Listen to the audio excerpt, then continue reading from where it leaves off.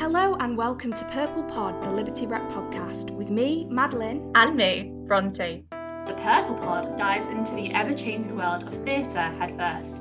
Speaking with industry professionals and up-and-coming writers, directors and performers, we're looking to have a chat and transform your ideas about what a podcast about theatre can be. Our guest today is actor and activist Lamin Touray. Since graduating in 2017, Lamin has had a successful career across the film, television and theatre worlds, including working with playwright John Godber on several projects and lending his talents to the short film I Can't Breathe, which won a Royal Television Award.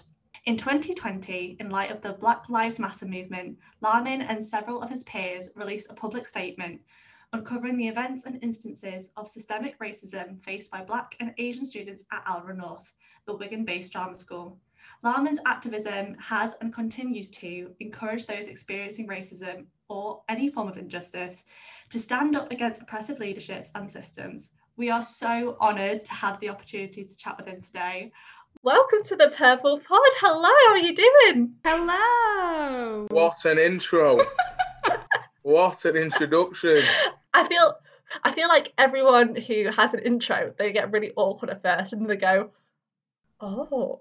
Yeah, because everyone feels awkward about getting introduced, but then when you put all the amazing things that you've done in like one paragraph, you go, oh yeah, I've done loads of good stuff. Yeah.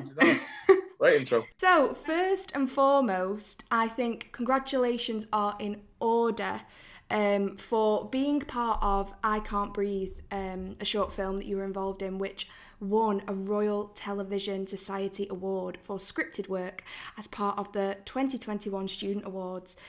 So, could you start us off by saying like what that experience was like? Yeah, it was mad. I mean, Lionel, who wrote it and stars in it and created the whole piece, when she messaged me on WhatsApp saying, oh, we've been nominated for an RTS, I kind of was instantly confident that it was good. I was like, wow, that's massive. That's a victory in itself. And then I was kind of like instantly kind of just maybe arrogantly confident that we were going to win because I just believed in the product. It was filmed back in July, literally on mobile phones. It was all done remotely. They edited it professionally and there was music and everything else added to it. But the words that she wrote were just so powerful. And then because it was filmed in the height of the Black Lives Matter movement, which obviously exploded last summer, I think it was just a very visceral, truthful, honest piece. And I think everyone who played their part in it, like looking back on it, can be really proud. And like I said, it was filmed on phones. Do you know what I mean? It was a project that Lionel created while still in her third year. In fact, she would have technically been in second year at the time. She's now in third year. So if it was July, she would have just come to the end of the second year. And, it's put her into a brilliant position going into a very challenging industry and to create something, I think last year acting was one of the last things on my mind, actually, for lots of different reasons. But when she came to me with this piece, I instantly was like, right, okay, I can combine my love for acting and my recent kind of activism or political stance of things in a piece of work. So that's great. And that's kind of the type of work, or, everyone should want to be involved in something that you connect with, something that you can tell, something that you can be truthful, something that you think's important. So it was a no-brainer to do it. And then to win the RTS was just an added cherry on top of an amazing process. So yeah, it was great. Because it's fantastic. And so did you kind of get the inkling that it was going to win, do you think? Yeah, like I said, when she said it was nominated, I thought, wow, she knows what she's doing. She must have, I don't know if they approached her or she approached them, but it got a good spread in the stage and lots of high profile actors and actors sharing it online. And it was getting a good lot of traction. So once it was nominated, I kind of just got the inkling. I thought, you know what? Timing is everything, but also I feel like, it's a strong piece, it will win. I just had that confidence in my head that they'll read out our name when they do the category. And when I watched it, I was like, go on. I was just adamant. And then when they did, I was like, yes. So yeah, it was great. It was a great little moment. Because you've done some amazing work anyway, and this is just kind of the cherry on top of it. What kind of draws you to the projects that you get involved in? Because you've worked with John Godber Theatre Company, you've worked for TV. What draws you to it, and what do you look for in a project? I think I'm just always grateful to just act anyway. If I get an opportunity to perform, then I'm up for it. But I try not to be like desperate to the point where I'll do anything. I think it's really important that you're right for the role. I think it's really important that there's authenticity and there's truth. I need to connect with either the piece the piece, actually. I have to connect with the piece and the character to do it. And I think, like, if I get auditions through, sometimes I'll just go because I've been told to, I've been offered an audition. But then there's certain auditions you go for where you kind of think, wow, I'd love to do this. This would be a great project. This would push me. This would challenge me. So the majority of work I've done, and actually another thing I've always said is whatever's yours will never pass you by. And it's a bit cringe or a bit cliche, but I just believe it so much. Like, whatever, if you go for a role, if you get it, it was for you. That was there for a reason, and the timing of it, and the universe put it in front of you, and you took that opportunity with both hands at that time. So I do massively believe in what yours will never pass you by. And if I don't get a job, I try not to get disheartened by it, because I'm like, well, that was never my job in the first place. I had the opportunity to audition, but it was never actually for me. And the jobs I do get, I have. And I think the more jobs I've done, the more confident I get, because I kind of look in the rehearsal room and I go, yeah, I'm supposed to be here. Like, in the first read, you do the first read and stuff where people are a bit like, might be tense or whatever. I'm always just like, well, there's a reason everyone's here. And when you hear it out loud, you go, that's why. And everyone's right for those roles. And it's having that confidence to back yourself, because there is sometimes that is it called imposter? Imposter, yeah. I get it all the time, so yeah. And that's just a little seed of doubt in your brain where you think, am I good enough? And I said it to my friend, but I was filming a Celtic. I said, are we allowed to swear on this? Yeah. Yeah. I said to her, sometimes you just think you're shit, because I do. Like, I just think I am shit. What the hell am I doing? How have I even done anything, type thing? And I think that is just those little seeds of doubt. And I think inactivity also, if you're inactive, if you're not working, and obviously no one's been working really in lockdown, I think it's, there is rust. There will be stage rust. There will be acting rust, full stop. But, staying active is important. So, yeah, but I'm a strong believer in what's yours will never pass you by. But yeah, in terms, to answer your original question, I just have to connect with the character and the piece and the project and want to do it. And say it's like an 8-week job, for example. Am I prepared to go and live in that area of the country and do that show with that theatre company for that amount of money to those types of audiences, telling that type of story? If the answer is no, and I don't want to do all those things, then you shouldn't really be doing it. But I've never done a job that I haven't loved. I've loved every single job. Amazing. Yeah, like some of the work that you have done, like we were saying, is absolutely amazing. Like working with John Godber, like what was that experience like? Because one of my biggest heroes, I have to say, is John Godber. I love all of his pieces. So I'd just really love to know, like, what was that like? John Godber and his whole family are just a bunch of legends. They're like family to me. I just get on with them all so well. I originally my first ever job with them was when I was fresh out of drama school. They cast me in the lead role of Wuthering Heights, playing Heathcliff. Oh my God. And it was like a graduate project type thing. So they were trying to give graduates a first role in a theatre production. And I did it. And it was very challenging, really challenging. First time out of drama school. I was still working with people who I trained with. So it kind of was a bit like, oh, this is, it was like a kind of a stepping stone into the industry, which was what it was designed for. And I played this character, Heathcliff, big tragedy, classical script, huge script, really challenging. We only had 2 weeks rehearsal, no time at all. I was working before, because it was in the summer 2017. So I was working at the time in a call centre job. And the script came through, and then I had maybe like a week before rehearsal started, and then we started, and then before you know it, we're opening in front of 500 people at Theatre Royal Wakefield. Huge, beautiful classical theatre. So the nerves were just unbelievable. I remember on that opening night, I had all my family and friends. My agent came down. There was press in it. It was just the nerves that I felt, because at that point I didn't know if I could do it really. I was still in drama school. I knew I could act, but it was a bit like, can I do it at this level? Can I do it professionally, type thing? And I definitely had that imposter syndrome then, but I committed to it and got through that show, and it was amazing. I learned loads. It got great reviews and great reactions from the audiences. And then a year or so later, after building up my CV, and building up my CV with other companies, I went back and auditioned for Bouncers, and that was kind of where it just changed everything for me, because that I knew that play obviously when I was in school. It's like an iconic piece. It's one of the most performed plays in the country after Shakespeare. It's like a classical piece, but I did have the seed of doubt of, is it dated? Is it being there? Is it done? Has that been done? Was that thing that was in the 80s, 90s? It won Olivier Awards and LA Critic Circle Awards and cleaned up at the Fringe, and it toured every year for how many years? It was a social phenomenon, which is what they call it, which it is. So I was worried about whether it was dated, but I got the role, and we were on a UK tour. And when we opened in front of 500 people, again at Theatre Royal Wakefield, where it started, where he's got a real cult following.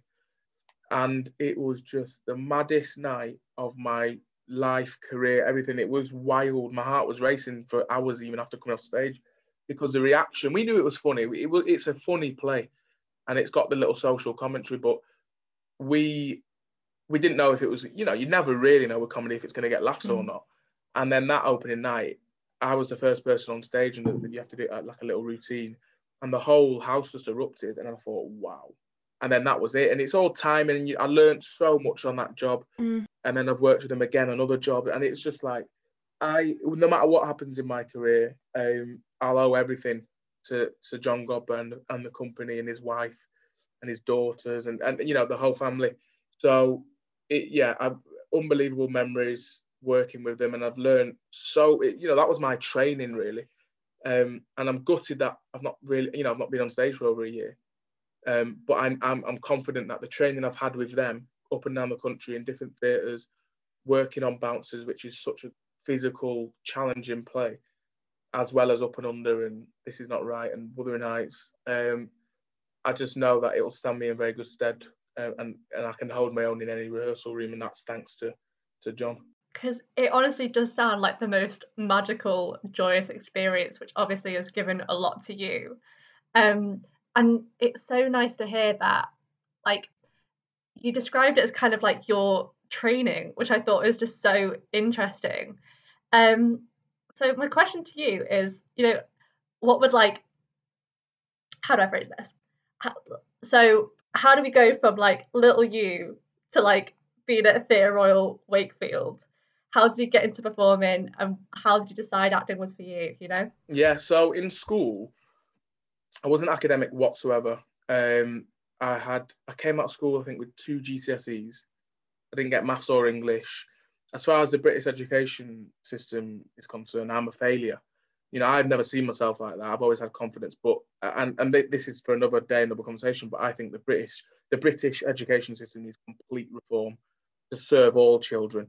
And when I did a Q&A, actually, I think it was in Harrogate Theatre, I said something along these lines to the kids who were in, because there was a school in.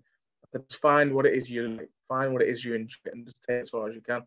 So I think originally the first little spark was probably year 8. I was really bad in year 8. I was on report card. I was just a little shit. And the only lessons that really engaged me were PE or drama. And drama, I enjoyed it. And then in year 9, when you pick your GCSEs, I thought, I'll pick drama. And that was it, really. It just all changed. My teachers at school, great teachers. They put so much trust in me. They gave me lots of confidence and encouragement. I got great grades, and I was getting A stars and stuff. I was like, whoa, this is weird. I shouldn't be getting good grades, because up to that point, I've just been the dumb kid in the bottom sets for everything. So I kind of pursued it all throughout year 10 and 11. I was that guy, do you know what I mean? I just loved acting. And then from 17, I kind of thought, I need to start, branching out. I did other things, I did youth theatre and stuff like that. But so I auditioned for MSA, Manchester School of Acting, with Mark Hudson. And that changed everything, actually. That was a massive turning point. Up to that point, I just worked off instinct. I enjoyed being on stage. I enjoyed being a joker. I enjoyed performing, whatever. But they taught me how to act. I'll always say that. Mark Hudson taught me how to act 100%. I was 17, I auditioned. I was dead nervous. It felt like, there's all this, it's this big school in Manchester. There's all these great alumni. And I auditioned, got in, had a great class. I think when I got in, I felt like, okay, right, so there's other people taking, you know, or backing, confirming, you know, it's confirmation, isn't it, of, okay, I must be all right if I can get in there type thing. And I just learned so much, you know, simple things like listening, responding, actions, all the real learning side of acting. That's where I did a lot of it. This was before drama school, you know, so I knew they just taught me just buckets and buckets. I mean, it's acting classes are really important, and I think actors should always go to classes. And I'm a big believer in never going backwards. Like I believe in full stops. So I don't know if I would ever go back, but I would definitely like to continue acting classes when the industry's back open, because it's just so important to stay fresh, and they teach you so much. So yeah, I went to MSA, learned loads, learned essentially everything about how complex acting can be, and that you can't just go off instinct. So I was in like student mode. Then I auditioned for drama school. Going the long way back around this story, going back to what I said before about what shows will never pass you by, I auditioned when I was 17 with a piece from Up and Under written by John Godber. Yeah. And 5 years later, I'm on a UK tour doing bouncers, and he's offering me the role in Up and Under without even auditioning. Do you know what? It is. I believe in fate, though. I do, and that is fate to me, 100%. It is. Wow. So it's mad. It's like I couldn't quite believe it when I was doing it like professionally. And I was on stage, and there's a speech that I auditioned with. I'm hearing it, and I was like, oh my god, I did this, like, to audition for RADA and ALRA and da. So yeah, I auditioned to drama school. I only auditioned to 2. Again, I think drama schools are very elitist. I don't think I think there's a massive arrogance around, like, oh, if you've not gone to drama school, you'll be shit, or you need professional training. You don't. Like I said to you, I learned how to act at MSA, which is a part-time acting class where anyone can go. Drama schools are elitist, and yes, that training was important. Don't get me wrong, I learned from it, definitely. But there's nothing that I couldn't learn there that I couldn't learn outside of drama school, if you know what I mean. And very toxic environment, and lots of young, impressionable minds. I think, don't get me wrong, I do have good memories from there as well, but I also have just like, wow, that was mad, 3 years type thing. So I auditioned to there, got in at ALRA, got offered a full scholarship to go and train. So again, this is more kind of confirmation of, oh, all right, I must be good, I must be all right. Never really still at that stage saw myself as like the bee's knees. I just knew I could do it, and I enjoyed doing it. So I wanted to go and, you know, pursue training. And I think the only reason I went to go train was because, well, I got in, so I thought, fuck it, I might as well go. And like I said, I was a real student back then. I'm really hungry, really determined to get to where I want to be. And I just used to research other actors that I enjoyed or liked, and saw whether they'd gone to drama school or not. Yeah. And some had, some hadn't, and the majority of the ones I enjoyed watching had. So I thought, right, well, I'll follow in their footsteps type thing. So yeah, drama school, graduated 2017, and then started working the past four years. Do you know, like, I really, really respect that you said then that you don't actually have to go to drama school. No. I think that's something that isn't spoken about enough, because not only when you don't get in, like, I'm speaking from my personal experience, do you feel completely squashed, completely, like, your confidence is destroyed from that. But I've also heard a lot of people have actually gone to drama school and not enjoyed the experience at all. Like you say, very elitist at times, and young, impressionable people maybe getting turned into the same type of actor. You know, you hear about things about people's accents. You know, are you really going to speak like that? You won't really get many roles if you've got a northern accent and things. And I'm not trying to anyone who's listening, I'm not slagging off the drama school system, but I definitely do think there is work to be done in that system. Maddie, I'll slag off the drama school system for you. It's a load of bollocks, in my opinion. Honestly, like, it's so elitist. And this is someone who's come out of it and done well from drama school. I've profited it from it in terms of getting an agent, starting to work. I was working in my 3rd year, so I can't come and, I'm not a bitter actor. So I'm just coming from a real standpoint, from my experience of it. it's a very dangerous place, and it needs lots of reform. You know, even the simple things like blacks, wearing blacks. You know, I used to rebel. I'm bad with authority anyway and rules, but I used to always wear a tracksuit. I was like known for my tracksuits back in the day. But it was just like, why are you stripping people down? You know, if you want to come in and wear clothes that, you know, you feel like represent you, or you feel comfortable in, or you just want to express yourselves in your fashion. Some people are fashionable. I'm not really fashionable, but if you want to express yourselves in your clothes, then do that. You know, the thing of wearing blacks is, even that used to annoy me. I used to rebel against that because I just thought, is that needed? If you go into a professional rehearsal room, no one's wearing blacks. No one wears black. Yeah. You just wear what you want. You wear what's comfortable to work in. We're here to work. We're here to learn. We're not here to be stripped down and built back up and all this nonsense. And you have to ask yourself, who are the people teaching in these drama schools? What are their experiences? Have they been in the industry? Have they, you know, it's just a very toxic. But, and again, I will, if there are people listening who want to go to drama school, definitely won't say don't go. Find one that's right for you.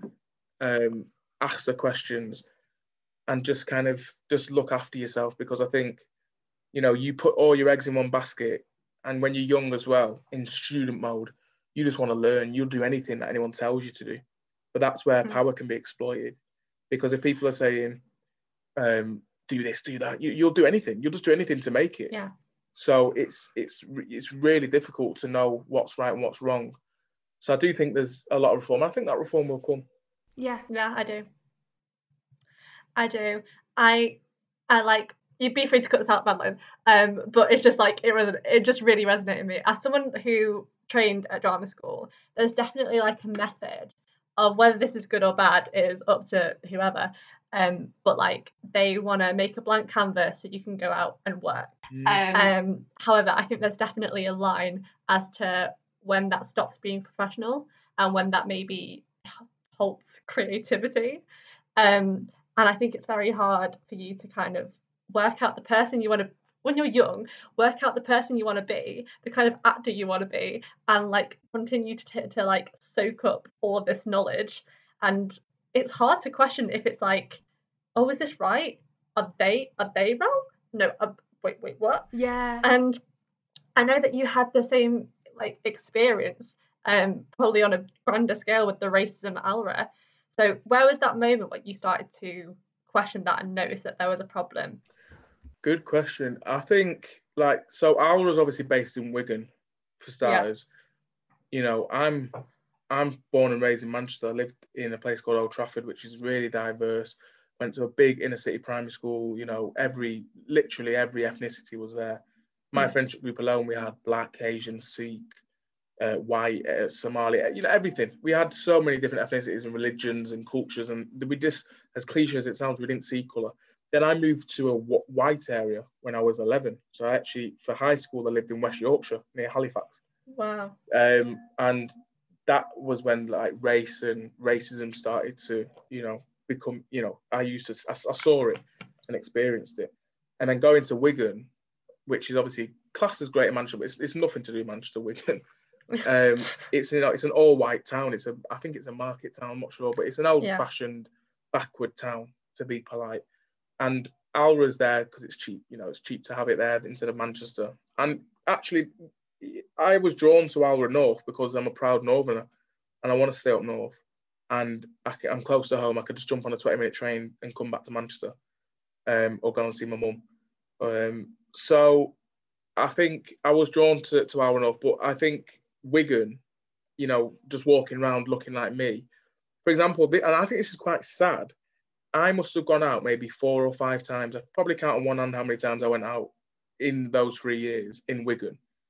And I was 18 when I went, so 18 to 21. And people only clocked, and I think a few people messaged me and said, oh, I realise now why you never came out. You know, I'm a big guy, 6'3". I look the way I look with my skin colour. We're a walking target out there. I knew this. I was street smart enough to know.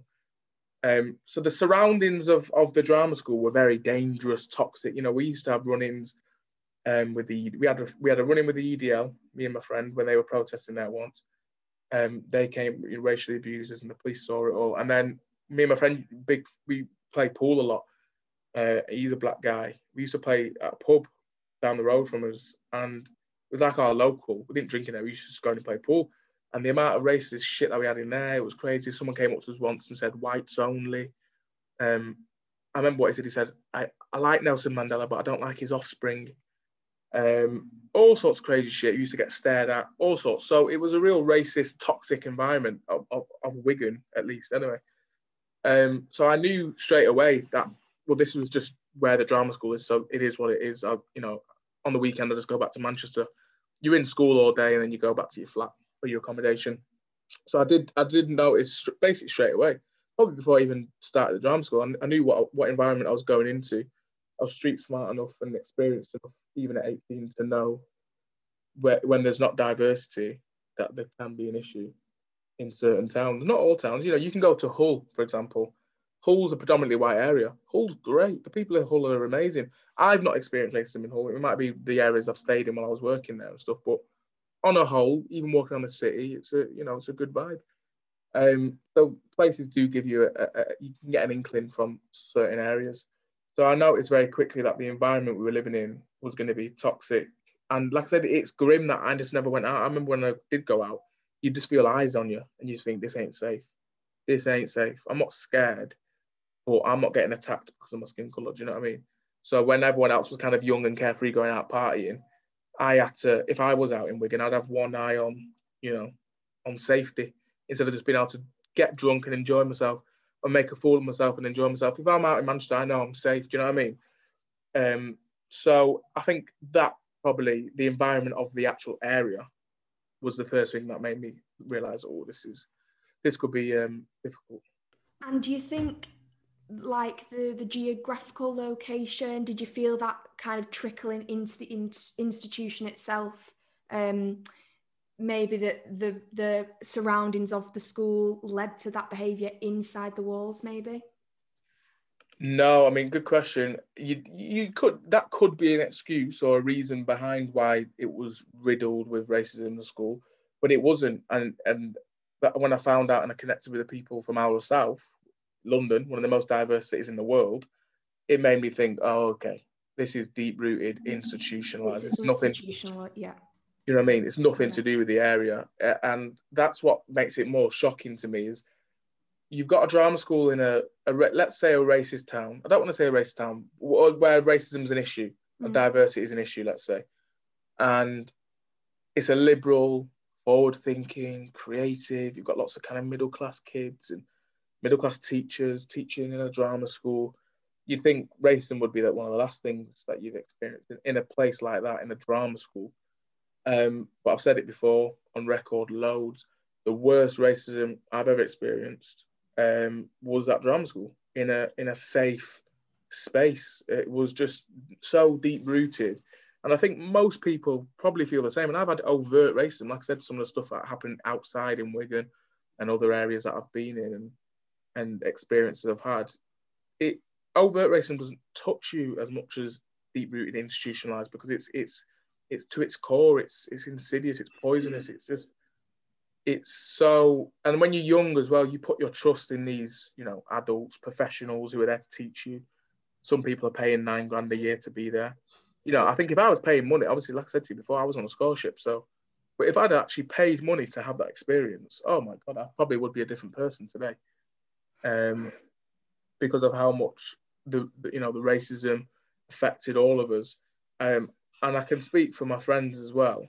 Well, I can't speak for them, because they had a different experience, but we all had a shared collective experience of, wow, we knew we were the minority in Wigan. We also knew we were the minority in the school.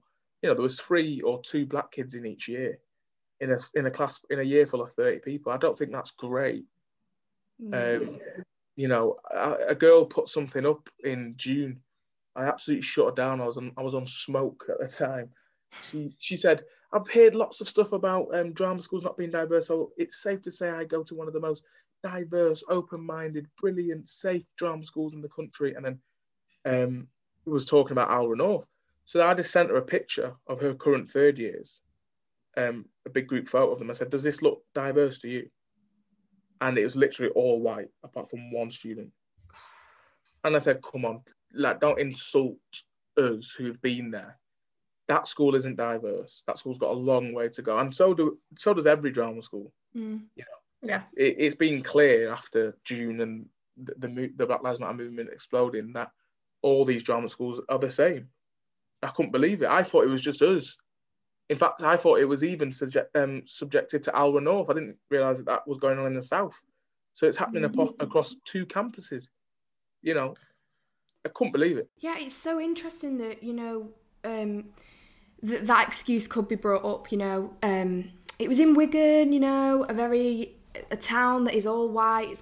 But no, you know, it's all been uncovered that it was ALRA South. It's been top London schools that have been going for generations, and it's clear it's a systemic a problem in institutions. So, I mean, someone from, I think it was Central, he said he didn't want to bring in too many black kids because it would dilute the quality of the school or something. Yeah, Gavin Williams, I think his name was. Might be wrong. I might quote his name wrong. He's left now. I thought so. I saw that in the news that he pulled his retirement forward, but he was retiring anyway, so he just pulled it forward. But yeah, it is definitely systemic and widespread. It was widespread, should I say. You know, at that age, 18, 19, when my personal incident happened, I was 19. I was in second year, and we'd been partnered with our film scene partners for third year. So it's quite an exciting time, like, oh, who are we getting partnered with, and to film our showreel scenes. And the girl who got partnered with me and my friend, who was black, came up to me and said, I'm not happy to be working on screen with 2 black men. There's only 3 in the year. Why have I got to work with 2 of you? As if we were like a burden. And she was crying. She actually cried about having to work on screen with 2 black men. So my face was I was gobsmacked. I couldn't believe it. I wasn't even angry. I was just shocked. I was like, that's mad. Like, that's crazy what she's saying. And then obviously I spoke to her. I was very kind of measured and chilled about it to start with. Just like, this is weird. What do you mean? Can you articulate it a bit better? She didn't. Continued to say, I'm just not happy to work with 2 black men. And then it was just a response from the school that changed everything. Changed it all. You know what I mean? For them to turn around and say, what she said wasn't racist. I couldn't believe. And I think that's when I lost my head. And I've always been a fighter anyway, so I was always going to challenge it. I challenged it then. My family have got a history, like my mum's side of the family have got a history of, you know, law. And my granddad used to always go to tribunals and fight cases. Like, they fight for the people, they fight for themselves as well. Like, whether it's an employment issue or ethical issue or whatever it may be. So, you know, I had good support behind me, but it was just like, it was seen as radical at the time. And this, again, it comes down to the power structures of drama schools. You're there, you're supposed to be grateful for being there. You're lucky, thousands of people audition every year. Thousands, and you're the lucky 30 people who are here. You should be grateful. So to speak out and go against the school or the leadership or your head of year or whatever is like a bold move. So I did it because, you know, I could not stand what they were saying. And yeah, the response was just shocking. And the way they targeted me for speaking out, they tried to kick me out. It was just mad. The whole thing was mad. It's just horrendous. Like, there's no other word for it. And it just, like, it's horrible to hear. And, like, it's horrible to hear you be so self-aware about it as well. Because obviously you've had this time to reflect on it. You are someone who challenges all these things that happen. And you're self-aware enough to realise, you know, observe the world around you. So with that in mind, what kind of active steps do you think need to be taken in drama schools for all of this toxicity and systemic racism to be pushed out? I mean, a lot of steps. To before I answer that question, just to say, I realised, I said this to my mum actually a while ago, I realised how much it had affected me last 2019 summer, because when I got to third year, I nearly dropped out. I was depressed. Never had depression before. And I only realised a while later that I was depressed for maybe 6 or 7 months because of it. I got to third year and I wanted to succeed. Do you know what I mean? All the years of, you know, learning and studying and being a student and GCSEs and everything, you know, everything that I'd done up to that point, I thought, I can't lose because of this racism and because of the way the school treated me or the way the school treat my friends and the way they've handled the situation. So I kind of got into this mode and this mindset of, right, I'm going to kill them with success. I'm going to get to the top. And when I get to the top, I'll expose them. So that was my drive. That was my only drive. So every audition, every job I ever went for, every bigger job I did, you know, I spoke about it in the industry. Everyone who's worked with me knows. I tell them about my experiences there. You know, I almost wouldn't stop going on about it because it was like, I thought, I had to compute it, break it down in my head what had gone on. And when I realised that it deeply affected me and that it needed to be solved and dealt with, was 2019 when I was doing Up and Under.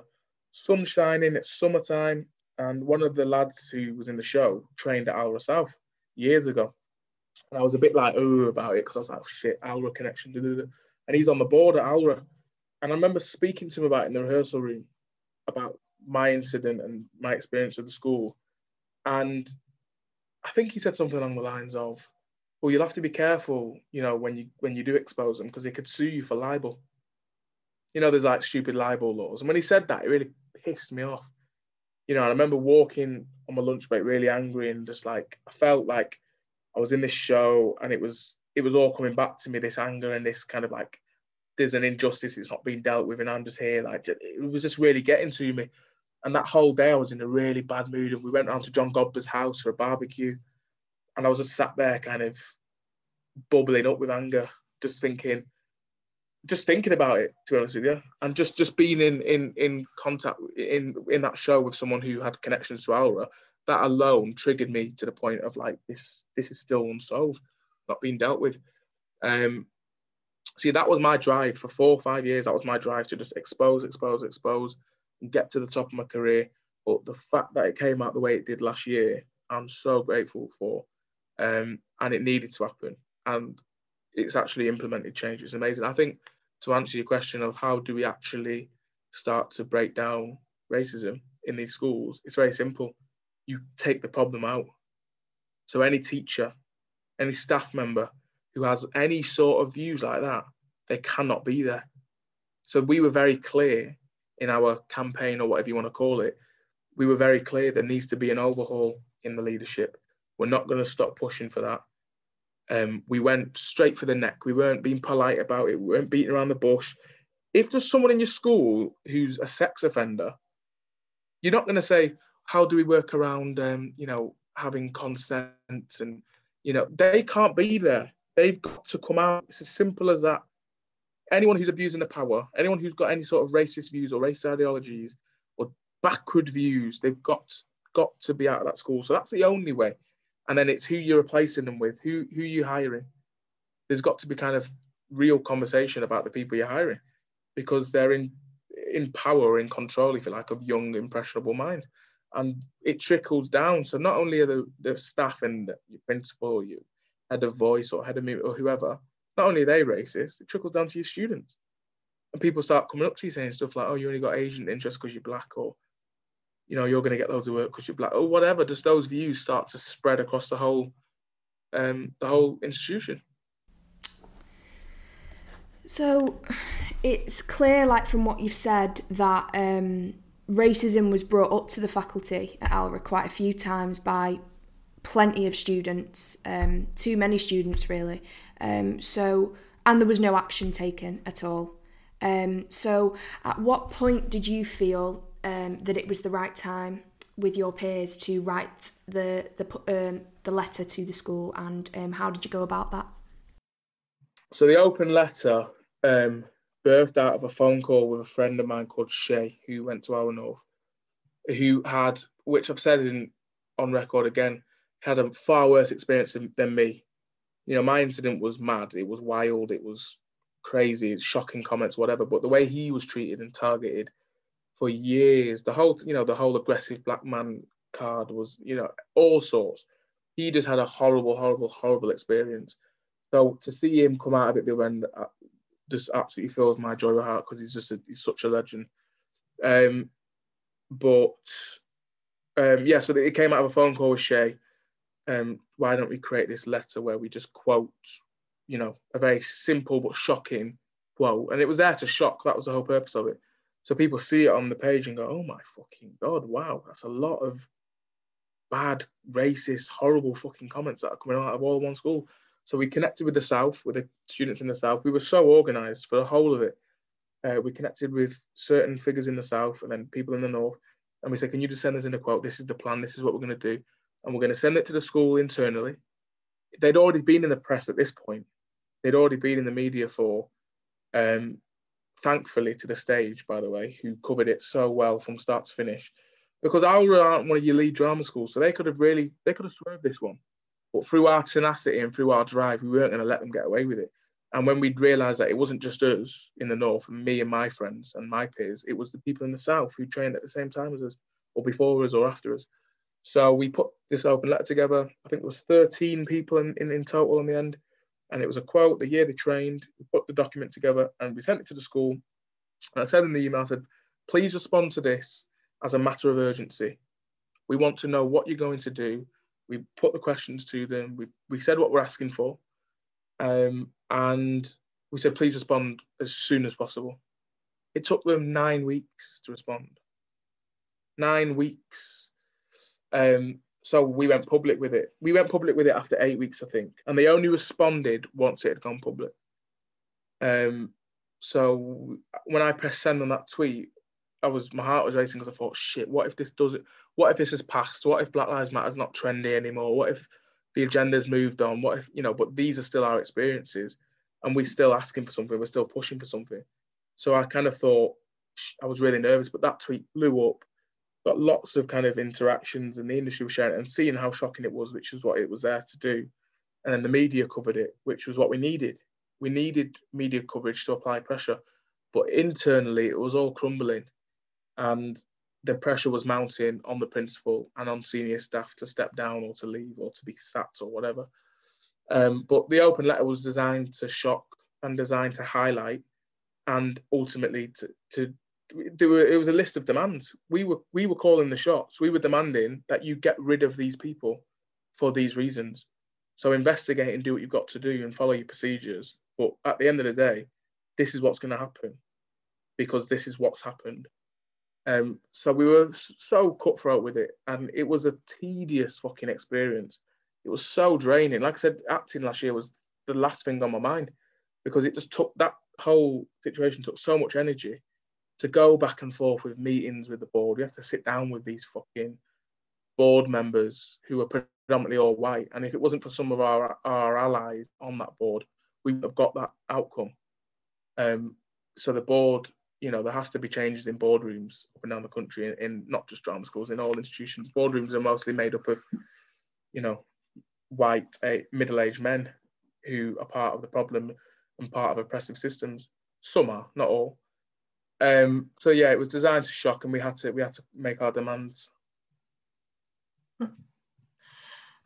I think it's very clear that it did shock, because I remember reading it when it first came out. It felt so real, having all these stories one after one, and it felt just so intense, and like I didn't even go through it, but just hearing it one after the other, it was a lot.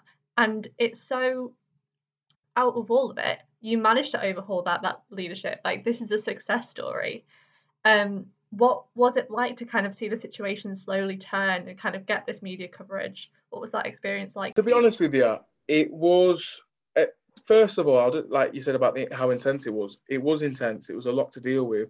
And some people aren't prepared to talk about it. So if you message some people in the open, they probably say, listen, I don't want to talk about it. I'm done. I'm leaving that behind.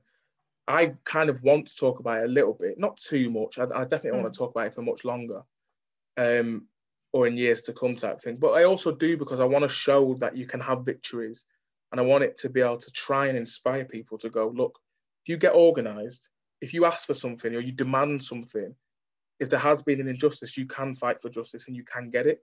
And this is a very small injustice in the grand scheme of things. You think about the families and the victims of Grenfell Tower, or the family of Shukri Abdi, or the family of Christopher Capasso, or the family of Belly Mujinga, the family of people who've had injustice, or the family of Sarah Everard. They're real injustices that they're fighting against the state. That's a lot harder. But we were still fighting against an institution. And I said to people around me, I said, listen, if we can't do this, if we can't get this overhaul, trust me, we can't do shit. We will not achieve anything. in the fight for equality. We won't do it. So it is a success story in the sense of there's steps to follow, and there's certain methods you have to follow to be able to achieve it. And in terms of the media coverage, every single step was thought out along the way. You know, I'm not even big on Twitter. I don't use Twitter that much. I enjoy it. I got told to get it by my agent to use it for networking or whatever. But it seemed that Twitter was probably the best platform to spread it and share it, and everyone can see it. And if someone retweets it, they all see it. And So every step was thought out along the way. And luckily, every step it worked. You know, the tweets we needed the tweets to get big engagement for the media to see it, to turn around and go, oh, well, look, that many people are engaging with this tweet, therefore it's worth our while to run the story. We understand the game. It's also very in topic. It was a topical time, so timing was everything. You know, I was just going to personally try and expose it when I had a big enough platform to do so. But actually, like I said, the fact that we could all do it now when none of us have got a big platform, really, and we just turned to social media. And social media is a new form of media, and we had to use that to our advantage as young people who are on social media and go, right, okay, let's play the game a little bit. If we can get a few big retweets and engagements and the media will get onto it, and once the media are onto it, it just goes bigger and bigger. So when the media started covering it, it was like, okay, great, this is good. This is exposure. It's highlighting the issue on a bigger scale, and people are starting to all turn their heads at the school, and then there's pressure internally. You know, we needed them to feel the heat from the inside. We didn't speak to them. I didn't sit down and speak to the school till a while. You know, apart from the board, we needed them to feel the heat, and to do that, we needed external pressure, and it was about timing. It is an incredible success story in that you're an activist in so many different ways. In any case of injustice, you always like to be involved, to share your opinions and encourage people to do the same. And it's just there is such a bittersweet taste to this story. The fact that it took the public heat, as you were saying, for the school to actually act. It was only, you know, oh, we might look bad to the public, what's this going to do to our reputation, and not actually what's this going to do to our students. But yeah, one question we'd love to ask is, do you feel that your job as an actor and acting goes hand in hand with your activism? Do you know what? Like the word activism, I would definitely now start to say I'm definitely more like I would own that label more, or that title more than last year. Because last year I didn't see myself as that. I was just fighting for my people and my friends and myself and my own fucking mental state of I can't let a violation slide. So if there's an injustice, I'm going to call it out. But I would say more so now, you know, the circles I'm mixing in, the people I've connected with in Manchester, in like activist circles and different organisations that I'm involved in through what we were doing. I think it can go hand in hand. I do think it could potentially negatively impact your career, to be honest with you. I think people who are outspoken are often seen as troublemakers or difficult or whatever, you know, which is wrong, because people should be able to have opinions and share them, especially if it's on, you know, something that they find is an injustice or something that needs to change, whether it's in society or in you know, the industry or whatever it may be. They can be seen as troublemakers. So I do think, and it remains to be seen whether that will impact my career negatively. I like to think it won't, but you just never know. So to say, do I think they go hand in hand? Probably not, no. Just because I think to do like activism or whatever, it's like it's very draining in the sense of like, it can be all consuming. It can take over your mind. It can take over your day-to-day living, because you're walking around and you're seeing things and you think this is wrong or that's wrong or this needs changing, or, you know, homelessness, for example. You might see people on the streets think we need to stop this. And then, you know, there's so many levels to it. So I do think it can be all consuming. So it's about picking your battles, and it's about still sticking to your guns and your morals. And then again, going back to the work thing, like we said about I Can't Breathe, doing projects and work that you think's going to help tell certain people's stories. whether it's a marginalised group or not, whether it's just a story you think needs telling. So I guess you can tie it into acting, but I don't think they go hand in hand. I know Maxine Peake and Julie Hesmontalsh are obviously proud Northerners. I know they're very, very, very politically active, both of them, especially Maxine. But they're also at very different levels in their career. I'd love to sit down and chat to them, really, because I do think at the level I'm at, it could hinder instead of help. And if that's the case, and that's the case, I'm not going to sway away from what I believe in, my morals and my views. But I will try and, do both hand in hand, side by side, which I'm managing to do at the minute. Yeah. I think I remember reading an interview with John Boyega. John Boyega is an amazing actor, accomplished within his own right, and he was worried that he was going to lose work based on his activism. And there's kind of this fear that, if you're a troublemaker, you're going to lose work. But what's amazing about what you've done is that you stick to your morals and you do the work that you want to do. So going forward, what do you want to achieve? What would you like the world to look like for you creatively, morally? I definitely want to be back on stage. I've got to work with the John Godber company again, because I just absolutely, that's just my safe, happy place. You know what I mean? Being on stage, whether it's touring or working with them guys. But then obviously I want to work all over the country. While I'm still young, I want to tour. I mean, when I signed my agent, one of the agents said, while you're young, tour, before you have a family and settle down and all that, just get on the road. I love traveling. I've got a bit of a gypsy spirit, in the sense of I just like to be on the road and find, new places. I always like to come home and be in my base, but touring's great. So I'd love to do some tours. I'd love to be on stage. I'd love to do less comedy and more serious drama, or maybe more Shakespeare.